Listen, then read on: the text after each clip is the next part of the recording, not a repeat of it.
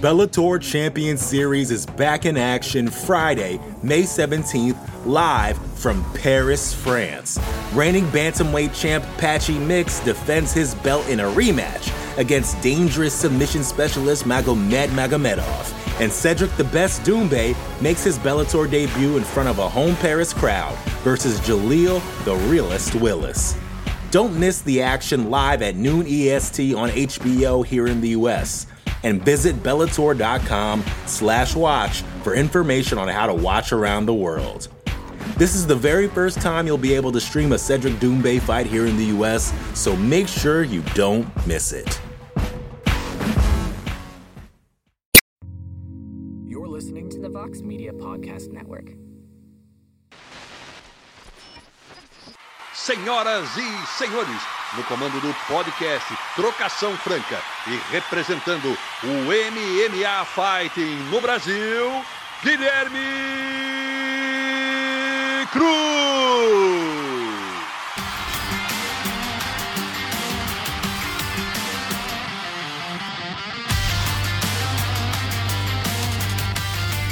Alô, amigo fã de luta, bem-vindo ao 86º episódio do podcast Trocação Franca, a sua casa sobre MMA nessa imensa podosfera. Eu sou o Guilherme Cruz, correspondente do site americano MMA Fighting no Brasil, e queria de imediato dedicar o podcast dessa semana ao lutador Felipe Cabocão, ex-lutador do UFC, que infelizmente faleceu na última segunda-feira no Rio de Janeiro.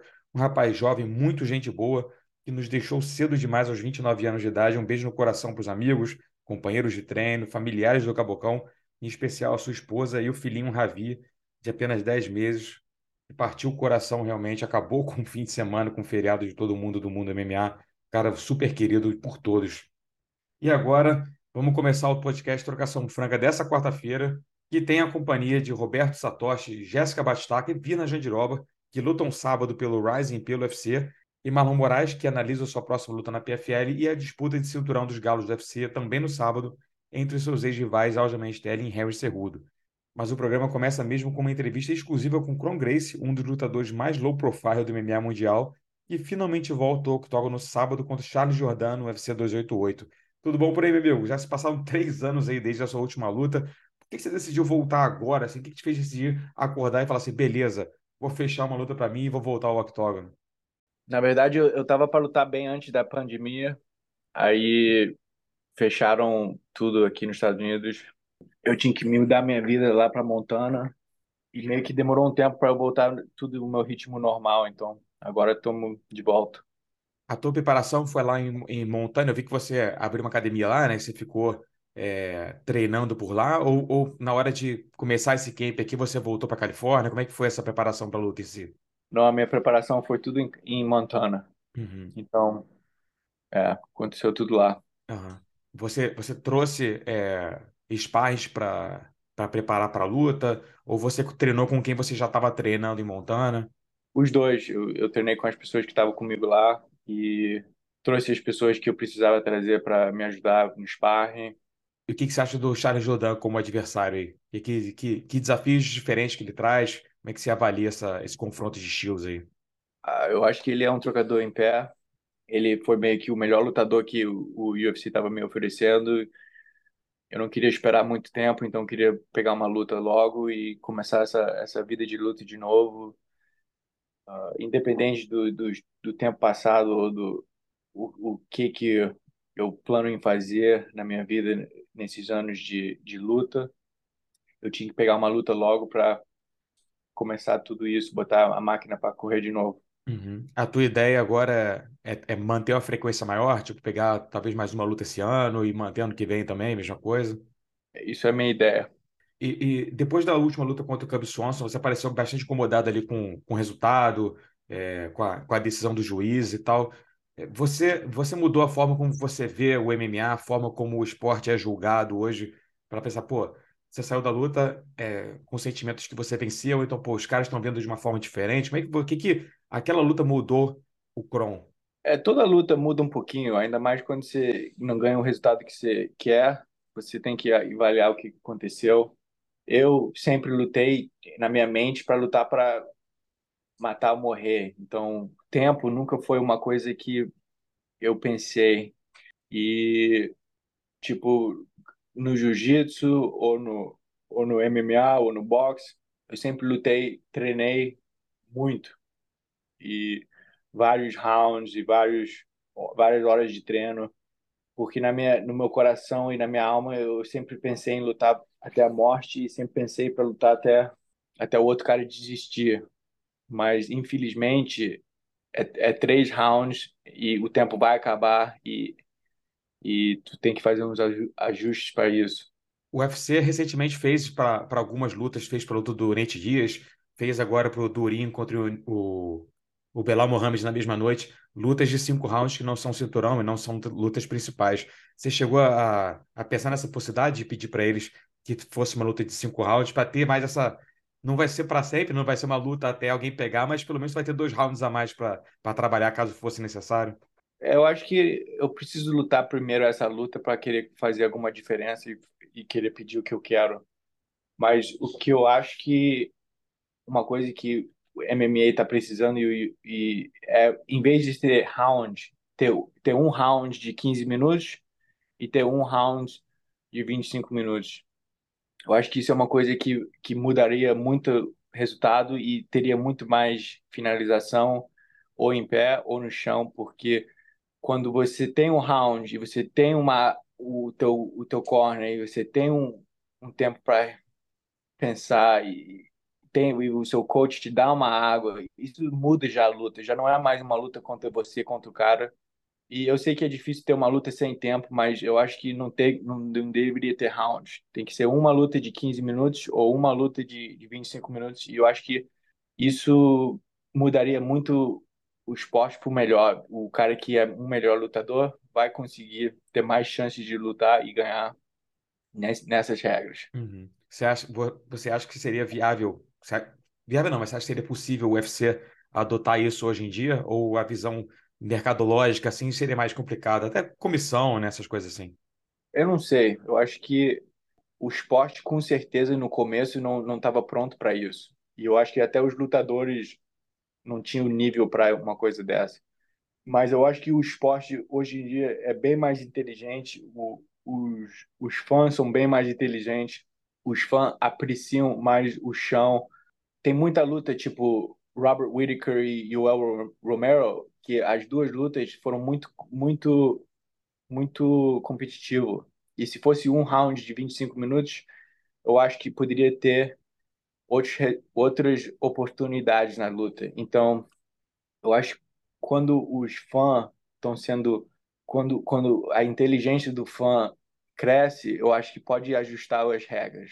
Você falou que está querendo retomar o ritmo aí, né? Fazer mais lutas e tudo mais. Você tinha tirado ali 2 anos entre o Rising e o UFC, né? Até estrear no UFC, e agora mais de 3 anos entre uma luta e outra.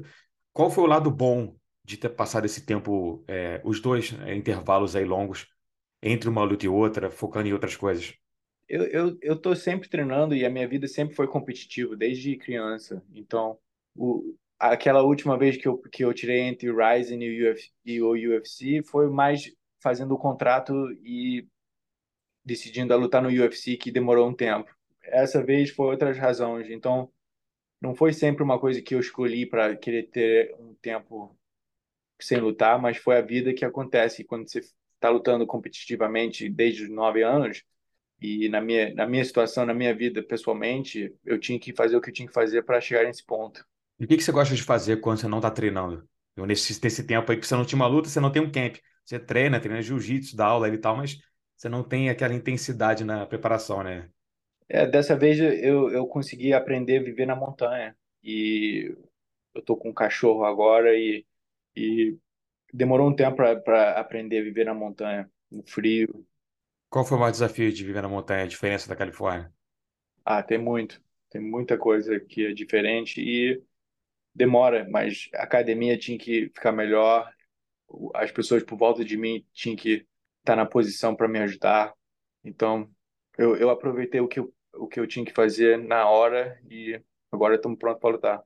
A impressão que me passa você falar de viver na montanha e tal, acho que é uma coisa que casa um pouco mais com o teu estilo de vida, assim, né? Que você é um cara mais low profile, tal, numa geração de redes sociais e tal, você é um cara que é mais na sua, são, sei lá, quase 4 anos aí sem dar uma entrevista, porque você não posta tanto nas redes sociais.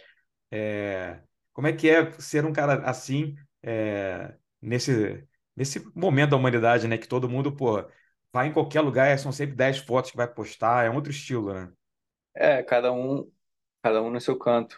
Eu acho que não tem muita coisa para falar.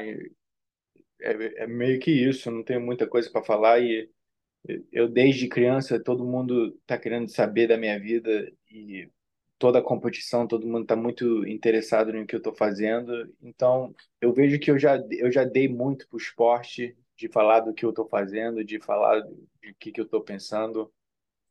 Chega uma hora que não tenho mais nada que falar que vai ser novidade, sabe? A minha vida sempre foi desse jeito, de competitivo e treinando. E quantas vezes eu posso falar que eu vou treinar e como que eu estou treinando e o que eu estou fazendo? É a mesma coisa, sabe? Não mudou nada. Meu estilo de lutar é o mesmo e o meu treinamento tem uns ajustes, mas é a mesma coisa, sabe? Eu estou lutando competitivamente desde criança.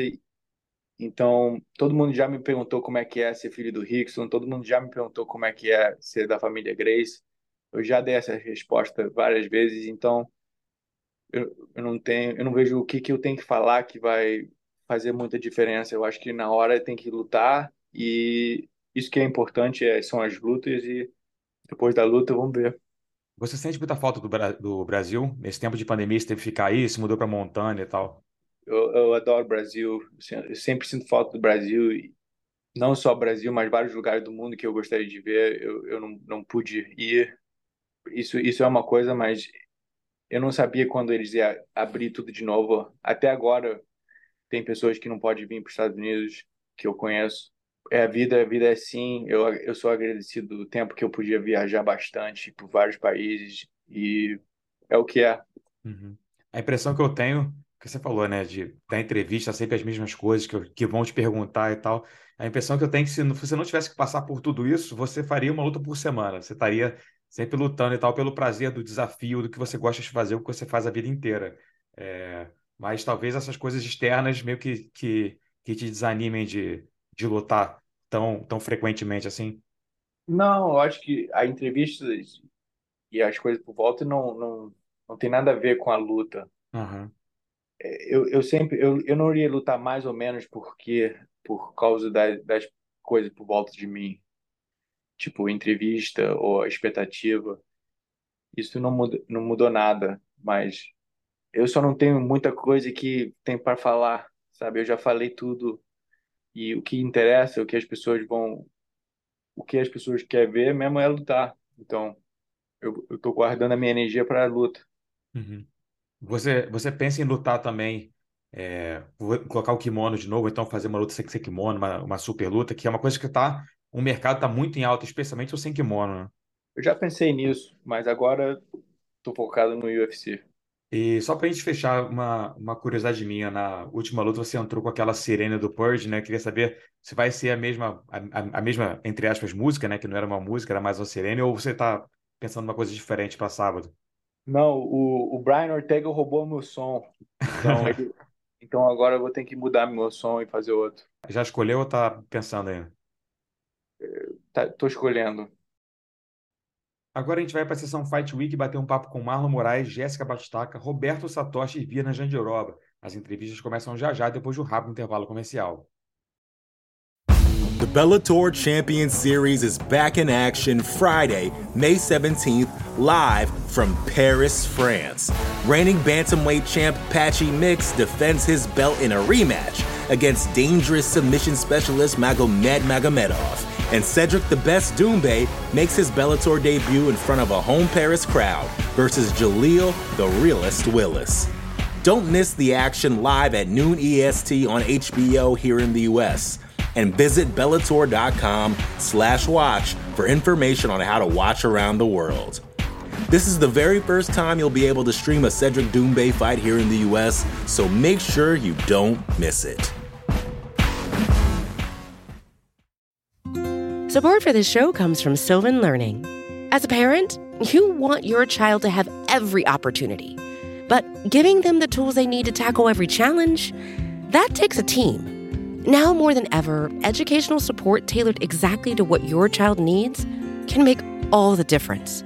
That's why parents have trusted Sylvan Learning for 45 years as the ultimate teammate in their child's educational journey, instilling in them a love for learning and a passion for reaching the next level. And Sylvan's Insight Assessment can identify gaps in learning and areas that could be of concern for your child. It's a 360-degree view into your child's learning that you can't find anywhere else, and helps ensure that your child didn't miss something in school that might put them at a disadvantage in the future.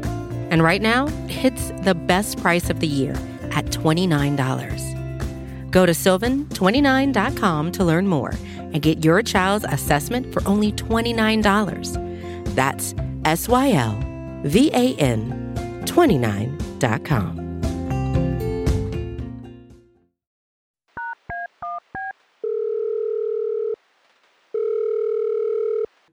Do outro lado da linha agora a gente tem Marlon Moraes, que no dia 8 de junho volta à jaula da PFL para a segunda luta dessa temporada regular aí. Irmão, bem-vindo ao podcast mais uma vez aí. Como é que está sendo a preparação para esse segundo desafio importante aí para ver se consegue cavar uma vaga nas finais aí desse ano? Exatamente.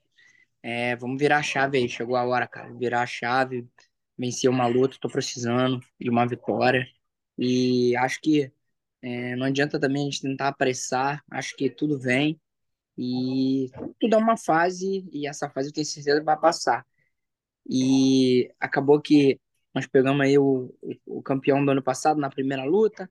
Foi uma luta que foi muito difícil. A gente já sabia que seria difícil, mas infelizmente ele veio com um jogo diferente do que a gente pensava.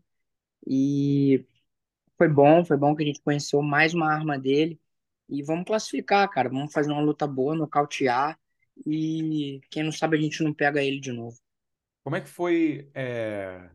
Assim, você chegou do UFC numa situação ali mais complicada, né, de derrotas e tudo mais, e te colocaram logo contra o campeão, porque você é um cara que tem muita história no esporte, você é um cara, pô, um dos melhores da categoria, ele fez muito bonito no UFC, fez bonito no World Series of Fighting, né, que era a organização que virou a PFL. Olhando para trás ali, você se arrepende de ter pego essa luta contra o campeão? Você acha que deveria ter estreado contra um cara não o número um da divisão, ou se não, eu tô aqui para enfrentar os melhores mesmo, eu queria Não, pegar o campeão. infelizmente, a gente não pode escolher tipo, com quem a gente vai lutar, entendeu? A gente trabalha por evento, nunca fui de escolher luta, mas, sinceramente, mesmo sabendo das dificuldades, de que a luta seria uma luta dura, eu não hesitei em pegar, não, porque a gente tá lutando de uma forma diferente, um torneio, e mesmo eu sabia que, mesmo perdendo, ganhando, nocauteando, a gente estaria no jogo e não acabaria. E eu venho, pô, mais forte do que nunca e vi que realmente os caras são bons, mas não tem nada demais, cara. É chegar lá, encaixar o jogo. Eu vou lutar com Alejandro Flores, eu assisti a luta dele. Acho que é um adversário duro, um cara é, que é experiente ali na parte de boxing, tem jiu-jitsu também, mas nada de outro mundo, não. Uma luta boa pra gente chegar lá e nocautear, finalizar. Esse formato da PFL não dá muito tempo para respirar, né? São um intervalo aí de 2 meses e uma semana, de uma luta para outra.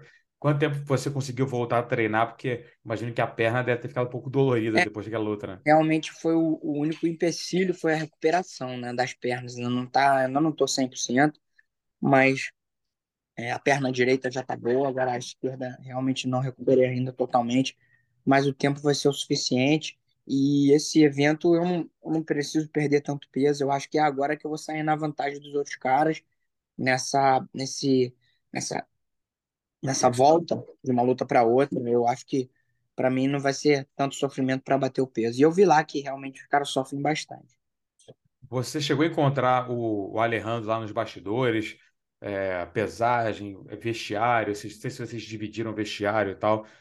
Chegou a encontrar porque vocês fizeram a luta na mesma noite, né? Nessa primeira rodada da PFL. Não tivemos no mesmo vestiário, mas eu passei por ele lá algumas vezes e acho que foi só isso mesmo, não conheço. Mas também não quero conhecer, não. Quero lutar com ele e vencer. E geralmente o lutador, quando, ainda mais no formato da PFL, né? Porque sabe que você pode enfrentar qualquer um depois dessa luta. Então, às vezes tu passa, olha assim, tu pede, pô, você olha assim, pô, cara desse tamanho aqui, a mão do cara daquele tamanho ali, o braço, É, só que você quer sempre mas medindo o cara, né? não, nada de, nada de outro mundo em nenhum cara lá. Eu acho que é lógico que eu não sou o maior, não sou o mais forte, mas eu acho que eu tenho condição de lutar com qualquer um deles. Uhum. E o que você achou da vitória dele? Ele venceu na luta por decisão contra o Daniel Torres. O cara o Alejandro em si ele já fez parte da temporada do ano passado, né? O que você achou dele nessa luta especificamente que você estava lá e nas lutas que você assistiu dele do passado? É um cara completinho, cara. Tem chão, tem pé ali, mas ele gosta mais de ficar em pé, joga mais no contra-ataque. Eu acho que é uma luta boa, ele fica ali jogando contra-ataque, ele gosta de se posicionar perto do cage, e é ali mesmo que a gente vai deixar ele. Aham. Quando você pensa na luta ali, como é que você acha que você termina o serviço?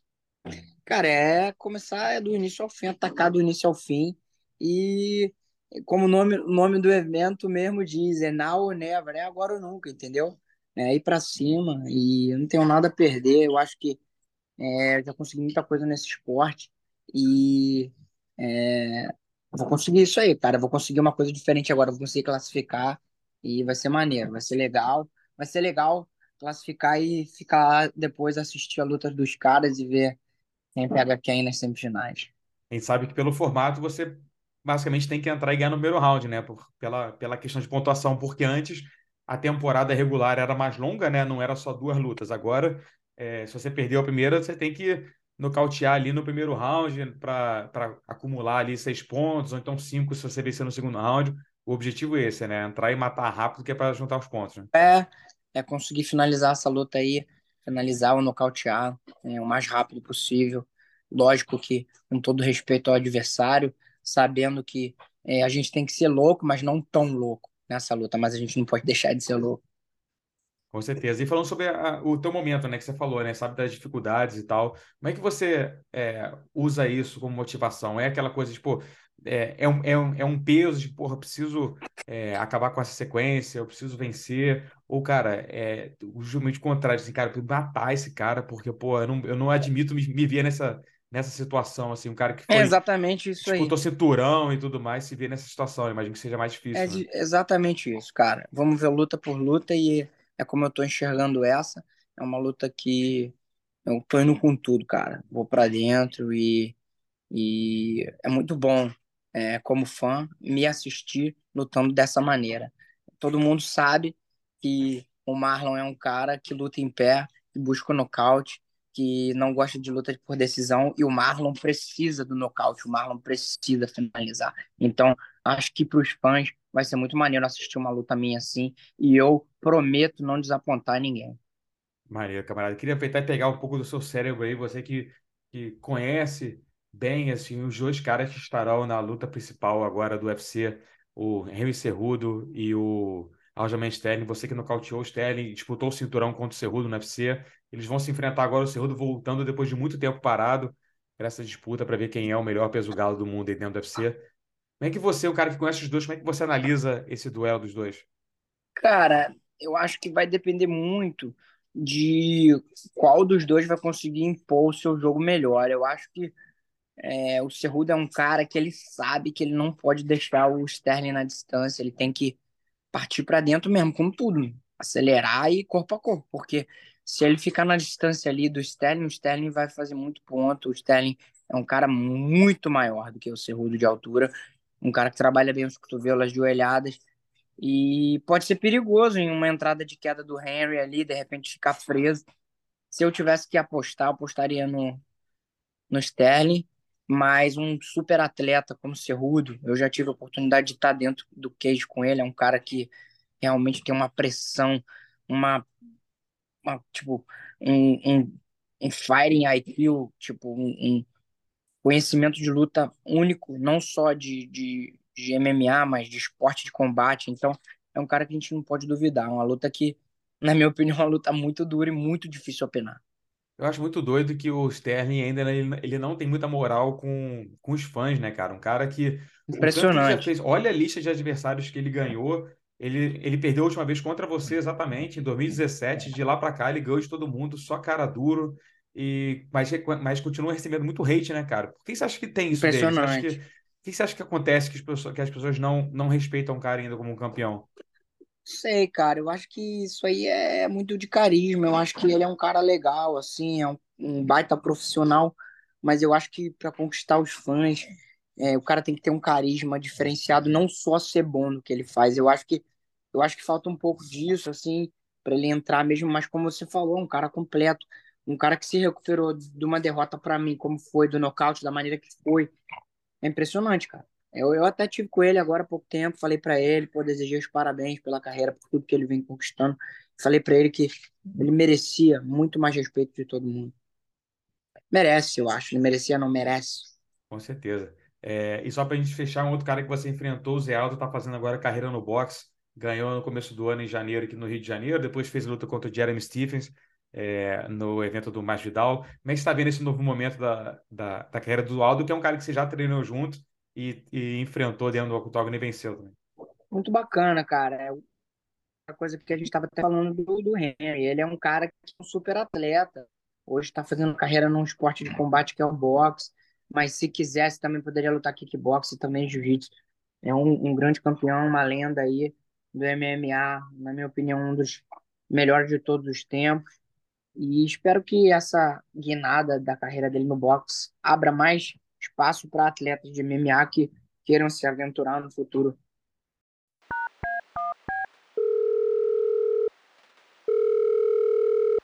Do outro lado da linha, agora a gente tem Jéssica Bate-Estaca, que nesse sábado volta ao octógono do UFC, agora na categoria, na divisão do peso palha, depois de fazer algumas lutas ali no peso mosca, para enfrentar a chinesa Yan Xiaonan. Jéssica, como é que tá a expectativa aí agora no corte de peso um pouquinho mais duro, depois de lutar algumas vezes de peso mosca aí, como é que tá essa Fight Week? Ah, eu acho que tô bem tranquila, né? Tô bem feliz. Eu fiz, acho que, um bom trabalho com a minha equipe, junto com o mestre, o Bruno, o meu preparador físico, o Marquinhos, já também junto com o pessoal da nutrição de Las Vegas, né, do UFC. Então, assim, eu tô bem, tô me sentindo bem. É claro que lutar no 5-7 sempre é mais confortável, né, pela questão da perca de peso. Mas eu tô indo muito bem, cheguei hoje com 126 libras, pesei depois de ter tomado água, comido e tudo mais. Então tá bem tranquilo, acho que essa noite eu devo dormir em volta dos 123, igual eu saí ontem de Vegas nesse peso. Então vai ser super tranquilo. Vai ser super tranquilo, acho que vai ser uma das melhores vezes que eu já perdi peso para lutar na categoria dos 52. Essa luta é a primeira de uma longa sequência nessa divisão, ou você pretende ainda continuar saltando de uma para outra, como você estava fazendo antes? Ah, eu espero que essa seja a primeira de uma longa escala aí que venha pela frente dentro dessa divisão, né? Eu quero me manter agora dentro dos 52 quilos, né? Quero ter a chance de poder disputar o cinturão de novo. E para isso acontecer, eu tenho que manter fixa, né? Numa categoria só. Apesar de as possibilidades dentro do 57 agora estarem diferentes, né? Agora a gente tem mais uma campeã diferente. Mas no caso delas, elas vão ter que fazer mais uma luta. Então, provavelmente, eu não sei se a Alexa Grasso continua com o cinturão ou se a Valentina recupera. Então, mas a minha intenção é continuar dentro do 5-2 e ter a oportunidade de disputar o cinturão da categoria. E quem te conhece sabe que você é fominha, né? Se o UFC ligar, pô, terça-feira que vem oferecendo uma luta com 2 semanas de antecedência no peso mosca, você vai pegar, né? Quem engana quem, né? Ah, mas com certeza eu vou, não precisa nem perguntar. Só escreve lá o meu nome que eu já tô. E quais foram as lições que você tirou dessa sequência que você fez em duas categorias diferentes? Quais foram os aprendizados que você pretende levar agora para essa jornada longa que você falou que quer ter no peso palha? Ah, eu acho que eu venho fazendo um bom trabalho, né, dentro das duas categorias. Eu acho que a experiência de estar dentro do octógono lutando sempre, isso traz um diferencial também dentro da carreira de cada atleta. E assim, eu acho que eu evolui muito nessas últimas lutas, venho mostrando coisas diferentes que eu não fazia nas minhas primeiras lutas. Hoje eu venho me sentindo um pouco mais completa dentro do octógono, né, através disso, né, de poder estar lutando com meninas de todas as categorias pelo menos das duas mais, né, das duas mais disputadas, que é o 5-7 e o 5-2.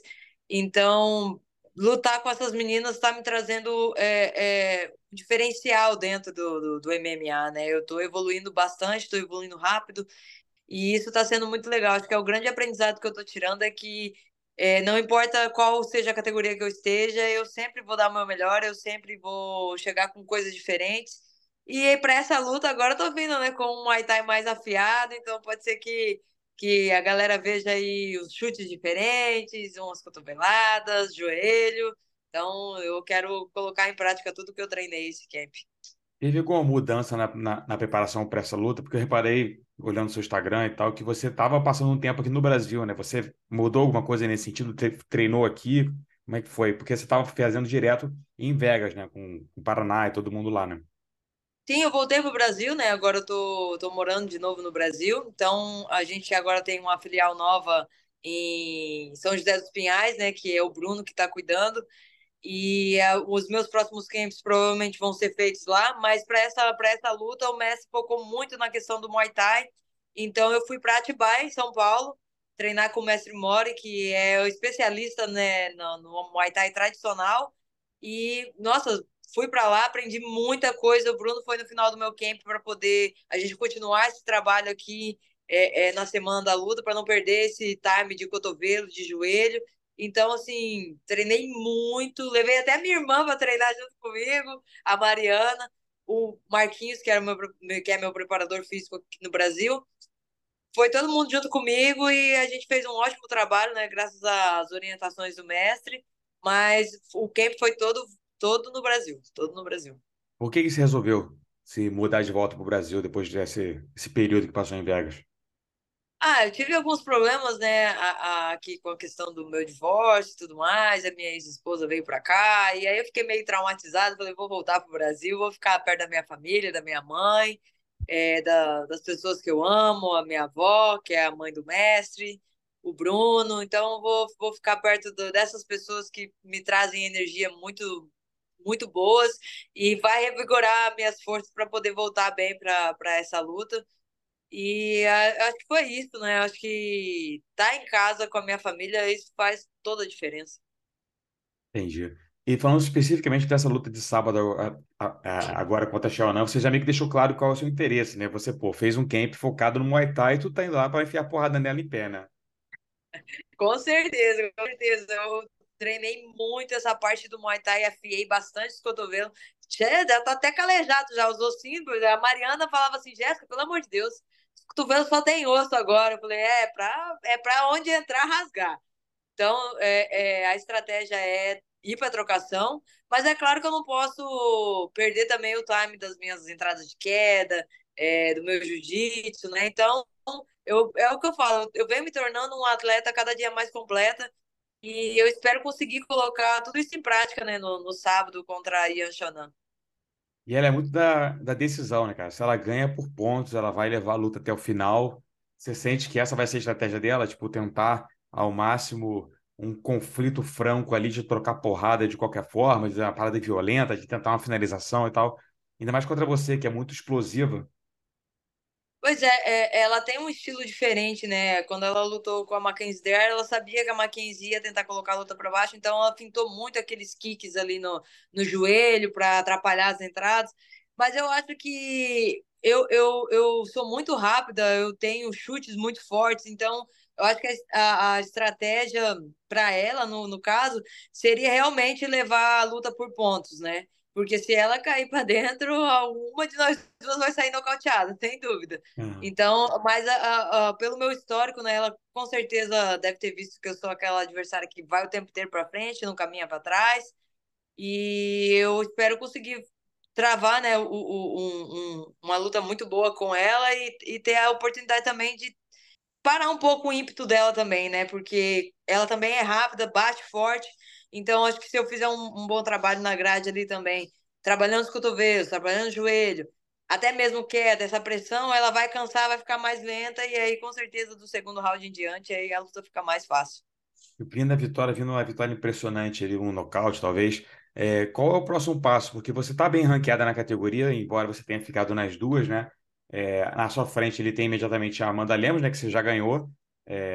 Tem a Rosa Maiones, a Carla Espasa e a campeã Jangueli, né? Então, que você já é uma velha conhecida ali de duas delas, né? Então, você acha que vencendo essa luta, vencendo bem, talvez uma luta contra a Carla Espasa, porque tá muito embolado ali em cima também, né?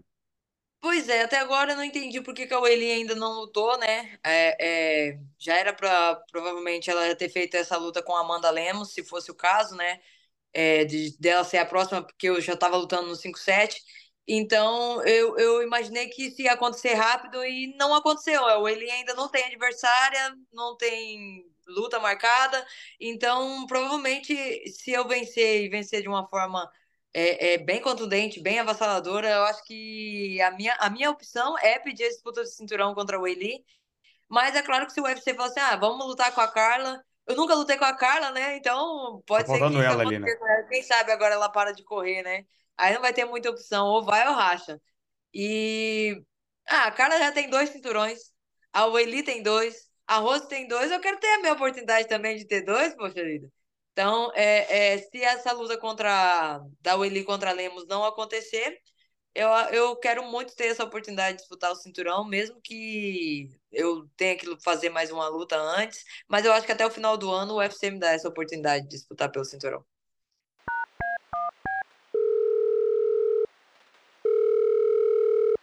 Do outro lado da linha agora a gente tem Roberto Satoshi, campeão peso leve do Rising, e nessa madrugada de sexta para sábado enfrenta o Spike Carlyle. Não vai valer o cinturão não vai estar em jogo, mas em busca pela vitória aí. Como é que tá a preparação, meu amigo, para mais esse desafio aí no Japão? Cara, tô me sentindo bem. Mais uma lutadora, mais um cara aí vindo de fora, né? Acho que seria mais um representante do Bellator, né?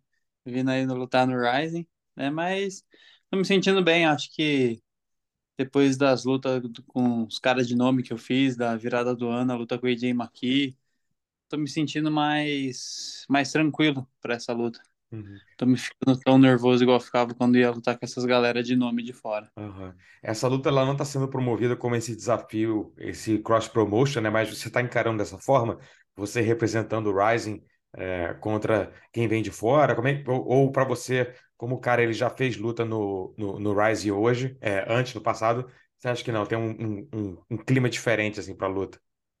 Ah, não, eu me sinto sempre representando o Rising pelo fato de eu ter o cinturão do evento, né? Então, tipo, com qualquer pessoa que eu for lutar, o cara vai falar, esse daí é o campeão do Rising, né? Então, tipo, eu tenho esse sentimento, assim, de estar representando o Rising com alguém que veio de fora, assim. Ainda mais ele que veio, lutou uma vez, né? Ganhou de um atleta que era do Rising, aí voltou pro Bellator, lutou no Bellator e agora tá voltando pro Rising de novo. Uhum. Então, eu tenho um sentimento de desafio contra um cara de outro evento, assim. Uhum. A tua última luta também não valeu o cinturão, porque foi aquele evento especial entre os campeões, né? Que você enfrentou o AJ McKee, acabou perdendo na decisão.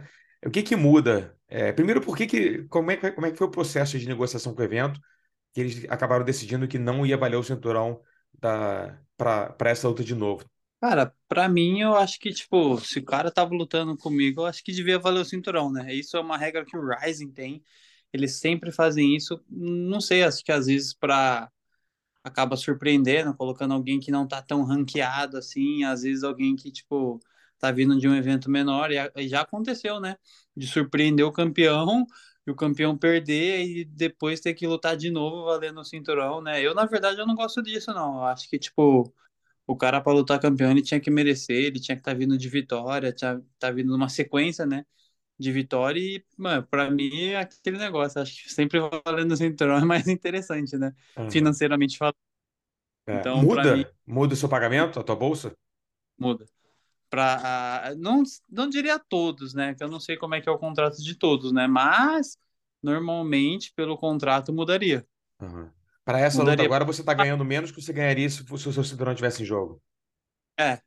porque, tipo, muitas vezes, como a gente acaba pegando cara que vem de outro evento, acaba pegando gente que tá vindo de derrota, então, tipo, o evento fala, não é uma luta tão dura, né? E aí, tipo, eles falam, então não vai valer o cinturão, então, tipo, a gente vai pagar menos. Então, tipo, sei lá, né? Eu acho ruim. Eu Pô, preferiria, coloque um tipo... cara mais duro, pô. Coloca um cara, vamos botar o cinturão em jogo, né, pô? Não, e é naquelas, né? Tipo, é um cara que talvez não esteja vindo de vitórias, mas é um cara duro, é um cara perigoso, que tem umas armas que, tipo, se você não tomar cuidado, meu, é MMA, né? Assim, a hora que tá ali dentro é 50-50, né? Como, do mesmo jeito que eu tenho chance de ganhar, o cara também então, sei lá, eu acho ruim, né? Eu preferia sempre fazer cinturão, sempre pegar quem tá vindo de vitória e só os cabeças. Aham. Isso é uma coisa que o Pride já fazia também antigamente, né? Que tipo, o Fedor ganhou o cinturão e enfrentou ganhou do Minotauro, né? Defendeu o cinturão, aí enfrentou o Kosaka, que não valia cinturão. Aí no outro seguinte é o Crocop, defendeu o cinturão contra o Crocop. Aí bota o cara contra o Zuluzinho, que era mais tipo um freak show pra galera e tal, que não valia cinturão, mas assim. Porra, vai que o Zuluzinho ganha do Fedor. Olha a merda que deu. Tu vai ter que refazer a luta, fazer revanche. Aí vai ter muito. Claro, vai ter uma narrativa e tudo mais. Mas, porra, tu bota o campeão. Não, não que o seu adversário agora seja o Zuluzinho, né? No mesmo nível Né? que o cara é bom, o cara tem bastante experiência e tal. Mas, pô, tem que valer cinturão, né, cara? É uma coisa de cultura de japonês que a gente desse lado do mundo, assim, a gente não consegue entender muito bem, né? Mas você que vive aí, dá pra entender o que os caras fazem. Se é só o lado financeiro de te pagar menos ou se tem alguma coisa por trás, né? Cara, eu acho que é um pouco dos dois, sabe? Eu acho que é um pouco do show, eu acho que é um pouco, tipo, vamos botar ele e não vamos pagar a mesma bolsa, porque, tipo, quem quer te ver lutar, tipo, vai pagar pra ver você lutando, independente do seu adversário. Só que eu acho que isso, antigamente, dava muito certo, porque antigamente tinha níveis, tipo, muito diferentes, a ponto de você falar, meu, esse cara nunca vai ganhar do tal cara. Mas eu acho que hoje em dia já deu errado. Na categoria do Kleber, eu acho que uma vez fizeram isso e deu errado. Uma vez era pro Kleber lutar com um cara que era o campeão, o Kleber machucou. E os caras, tipo, pegaram um campeão de outro evento, de um evento menor, Campeão do e Deep, né, jogaram. que foi. Tá, essa é da luta mesmo. É. E, cara, ninguém apostava que o cara do Deep ia ganhar e o cara do Deep ganhou. Aí, meu, foi muito engraçado que, tipo, a gente tava no evento, a gente via aqui, tipo, o dono do evento, né, tipo, ele ficou meio, tipo, nossa, e agora? O que que eu vou fazer? Porque, tipo, era pro Kleber lutar.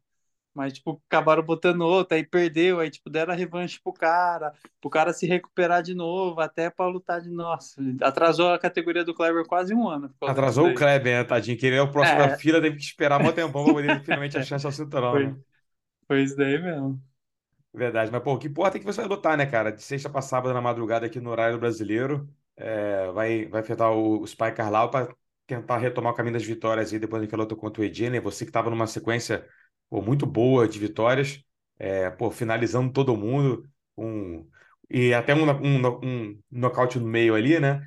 E, pô, o teu Uhum. adversário também enfrentou o Edima aqui na última luta, mas ele já tá um tempo maior aí, alguns meses a mais que você, né? Desde a última dele contra o AJ. Como é que você acha que casa o jogo de vocês dois? Porque ele é um cara que finaliza bastante. Que perigos ele traz para essa luta?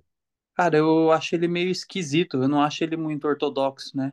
Que fala, então, tipo, eu acho complicado, porque quando você vê um cara que ele já tem um certo jogo, você planeja mais ou menos, você imagina o que vai vir. Ele, às vezes, ele joga de canhoto, ele joga de destro, ele dá um chute meio esquisito. Ele faz às vezes no chão também, ele faz umas movimentação, tipo, muito avançada de chão, que você fala, caralho, que defesa muito boa que ele fez. De repente ele faz uns erros, tipo, você fala, nossa, o que que ele tentou fazer aí? Tipo, não tem sentido nenhum. Então, isso é uma coisa que me preocupa só, porque, tipo, ele é meio confuso, o jeito dele lutar, né? Então, tipo, é difícil fazer uma estratégia certa. Mas eu acho que ele vai vir ali confiante na mão, que ele tem uma mão também, uma mão boa, né? Eu acho que ele tem a mão da frente boa, ele já derrubou vários adversários conseguindo o KO aí. Mas não acho que ele vai querer vir fazer chão comigo, não. Eu tenho a confiança no chão ainda, é meu carro forte aí, que eu acho que ele não vai tentar se arriscar muito nas finalizações. Apesar de eles ter algumas finalizações no MMA, acho que ele não vai se arriscar muito comigo no chão, não. É aquela coisa, né? Por mais que o cara tenha confiança no jogo dele e tal, se ele tem uma trocação boa, por que que ele vai tentar se arriscar a trocação com você, né, cara? Que é a tua especialidade. Você já mostrou que bate duro em pé também, mas o teu carro-chefe ali é o jiu-jitsu, né? Então, o cara vai querer trocar grappling com você, né? Então, e é engraçado, né? Bastante gente falou a mesma coisa quando eu lutei com o EJ, né?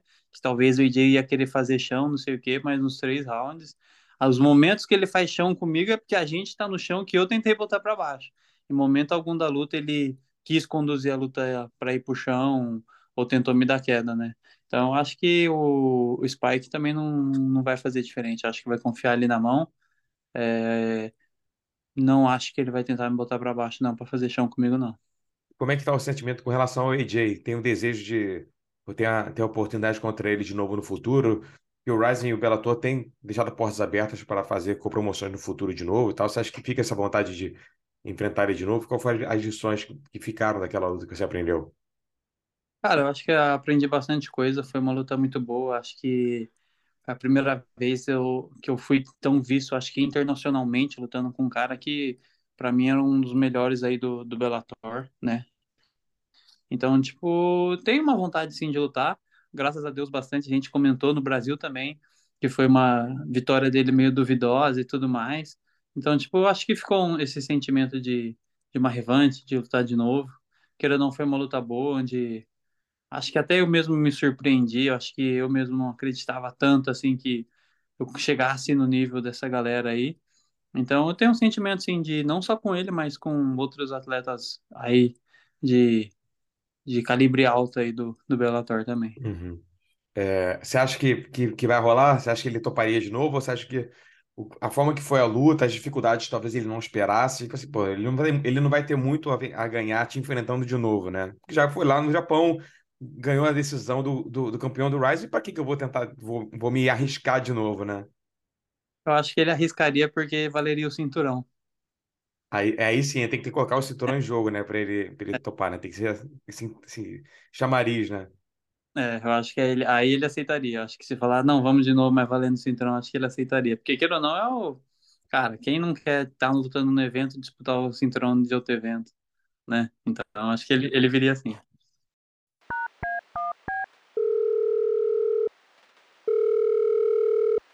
Do outro lado da linha, agora a gente tem Vina Jandiroba, que no dia 6 de maio volta ao octógono embalada aí pela vitória sobre a Angela Hill para enfrentar a também brasileira Mariana Rodrigues. Vina, bem-vinda de volta ao podcast aí. Como é que está sendo a expectativa para mais um desafio no UFC, mais uma vez num card numerado aí de pay-per-view, um desafio grande contra a Mariana? Obrigada, Guilherme, tudo certo. Pô, tava com saudade. Então, tô de volta, né? Tô voltando aí agora. Para mim é uma grande oportunidade que o UFC tá me dando, né? Eu acabei lutando com a Angela Hill no ano passado, há quase um ano atrás, dia 14 de maio, e acabei me lesionando e etc. E eu costumo dizer que caí atirando, né? Porque eu fui para o top 10 e aí agora me deram a Marina que está lá na frente.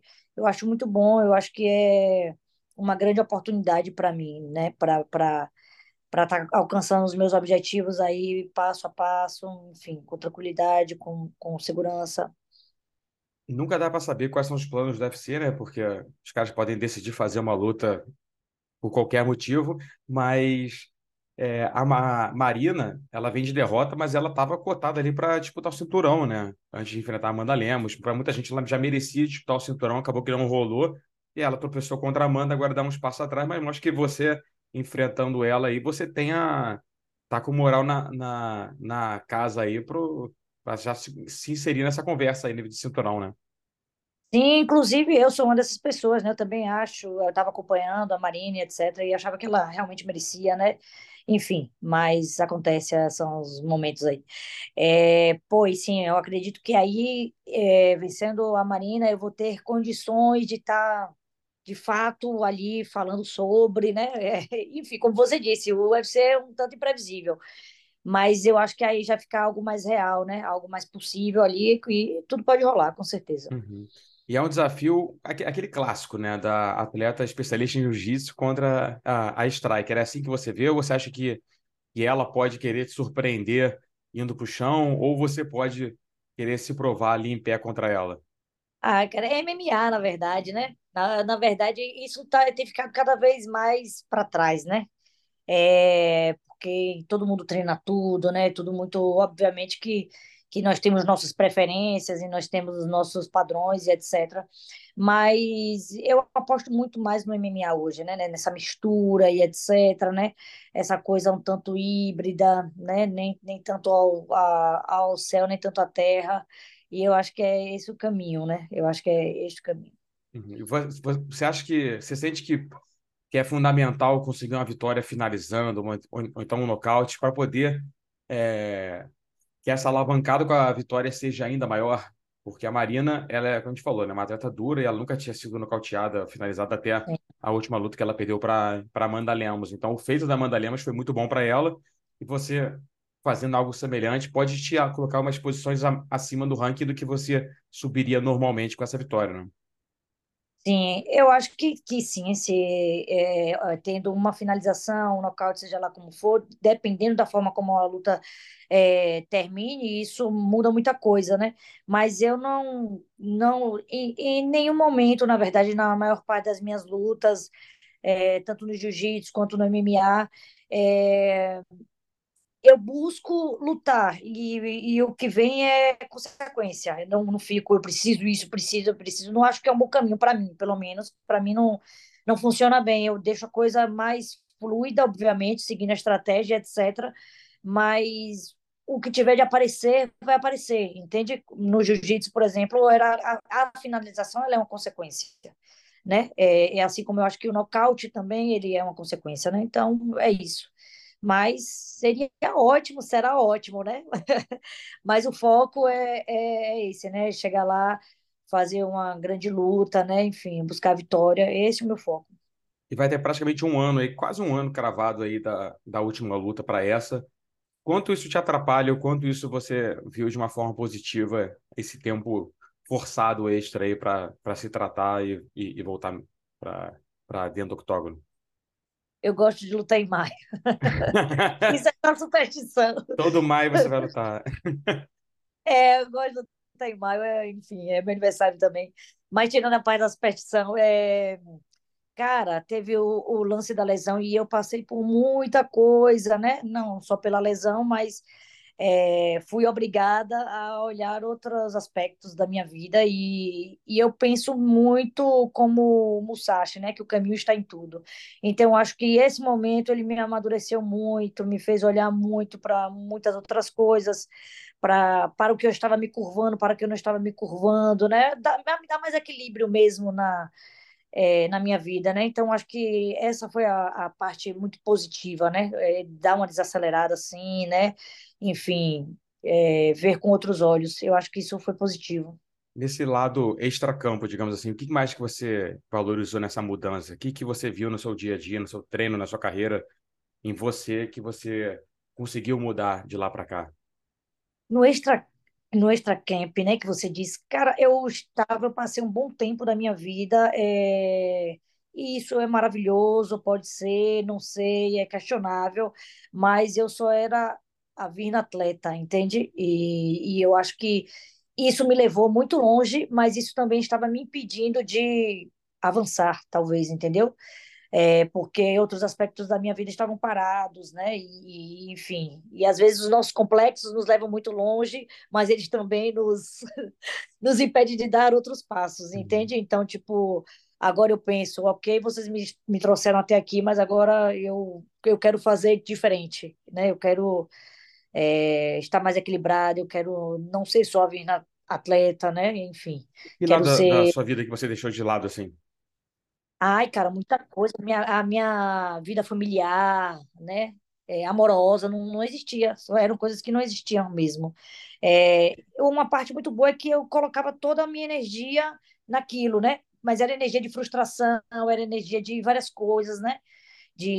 Enfim, eram combustíveis bons também. Eram combustíveis bons, mas há outros combustíveis também, há outras coisas, né? Que a gente pode fazer. Então, nesse período, meu pai também ficou doente. Foi um ano que meu pai ficou doente, então a gente ficou diante de, sabe, de coisas muito fortes, assim, né? Ele estava tratando, se tratando, e eu estive mais próxima da minha família, né? Pô, foi muito bom, cara. Eu agora me sinto uma pessoa, né? Melhor, capaz de amar e de ser amada. E eu acho que isso tudo reflete muito dentro de tudo, do octógono, de tudo que você faz, na verdade. E como é que tá o seu pai? Meu pai tá bem, agora Ah, ele que tá bom. bem. A gente travou essa batalha, né? Que, enfim, aí você também vê que existem outras batalhas que são muito mais importantes também, né? O seu pai teve o quê? Desculpa te perguntar, mas... Meu pai, ele acabou descobrindo um câncer de próstata, e aí foi no mesmo período, inclusive, que eu fiz a minha cirurgia no joelho. Eu estava em Las Vegas ainda, e aí ocorreu de forma simultânea, né? Mas agora ele tá bem, e tá tudo ok, enfim, e estamos melhores que antes. Uhum. É que você falou, né, de muita gente, de muitas vezes, eu vejo muito isso no MMA especialmente, né? Os lutadores, os atletas, eles canalizam muito sentimentos de raiva, de frustração para a luta, né? Vou descontar no cara isso. E, Uhum. mas tem muito mais na vida que você pode usar de motivação, né? O lado positivo das coisas, da sua carreira, dos seus sonhos, e usar isso para te empurrar, né? Então, talvez esse tempo te deu essa oportunidade de ver que, beleza, ao mesmo tempo que é bom você usar essa raiva para poder descontar na tua adversária e ganhar dela, existem outras coisas que podem servir de combustível, né? E isso é muito inaugural para mim, hein, Guilherme? É muito inaugural, mas é isso, a gente tem que inovar, tentar o novo, e é isso, agora eu vou usar outros combustíveis, entendeu? Porque esses queimaram bastante, queimaram bem, mas eles também estavam me atrapalhando, talvez, entendeu? De Uhum. avançar. E agora vamos usar outros, tem outras coisas tão muito boas, né? A vida, a amor, a coisas boas que a gente pode usar como combustível. Isso é bom. É inaugural, vamos ver. Com certeza. E agora tua terceira luta em maio, né? Você fez 2 lutas em maio ao longo da sua carreira, eu fui checar ali, ganhou as duas, então, indo em busca da terceira vitória aí, o que você acha que isso muda? O que você acha que você vai chegar ali no top 5 da categoria? Tem alguém que você esteja de olho que você acha que possa ser um melhor caminho para poder chegar mais rápido no cinturão? Ou é exatamente isso, de não ter pressa e aproveitar o momento e aproveitar a jornada? É engraçado, né? Porque em várias entrevistas e e você vai falando e eu vou me observando também. Que em vários momentos eu falei, não, eu vou, enfim. E agora eu tô muito mais paciente, tá entendendo? Tipo, eu tenho uma Marina para lutar agora e eu vou lutar com ela. E, enfim. E o outro passo é depois. E eu tô muito paciente, tá tudo ok, tá tudo ok. Eu acho que o cinturão também, ele é uma consequência, entendeu? Se ele tiver de vir, ele vai vir. E ok, é isso. Mas eu já me sinto muito campeã, e isso é muito importante. A gente fica por aqui com a edição dessa semana do podcast, agradecendo demais ao Kron, Gracie, Marlon Moraes, Jéssica Bate-Estaca, Roberto Satoshi, Bina Jandiroba e ao amigo ouvinte pela companhia de sempre. O Trocação Franca vai ao ar toda semana no Spotify, iTunes, Google Podcast e nas principais plataformas onde você escuta seus programas favoritos. Não se esqueça de mandar esse link para os seus amigos e fique ligados que na semana que vem tem muito mais. Fui! The Bellator Champion Series is back in action Friday, May 17th, live from Paris, France. Reigning bantamweight champ Patchy Mix defends his belt in a rematch against dangerous submission specialist Magomed Magomedov. And Cedric the Best Doumbé makes his Bellator debut in front of a home Paris crowd versus Jaleel the Realist Willis. Don't miss the action live at noon EST on HBO here in the US. And visit Bellator.com/watch for information on how to watch around the world. This is the very first time you'll be able to stream a Cedric Doumbé fight here in the US, so make sure you don't miss it. When you need mealtime inspiration, it's worth shopping Kroger, where you'll find over 30,000 mouth-watering choices that excite your inner foodie. And no matter what tasty choice you make, you'll enjoy our everyday low prices, plus extra ways to save, like digital coupons worth over $600 each week. You can also save up to $1 off per gallon at the pump with fuel points. More savings and more inspiring flavors make shopping Kroger worth it every time. Kroger, fresh for everyone. Fuel restrictions apply. The Bellator Champion Series is back in action Friday, May 17th, live from Paris, France. Reigning bantamweight champ Patchy Mix defends his belt in a rematch against dangerous submission specialist Magomed Magomedov. And Cedric the Best Doumbé makes his Bellator debut in front of a home Paris crowd versus Jaleel the Realist Willis. Don't miss the action live at noon EST on HBO here in the US. And visit Bellator.com/watch for information on how to watch around the world. This is the very first time you'll be able to stream a Cedric Doumbé fight here in the US, so make sure you don't miss it.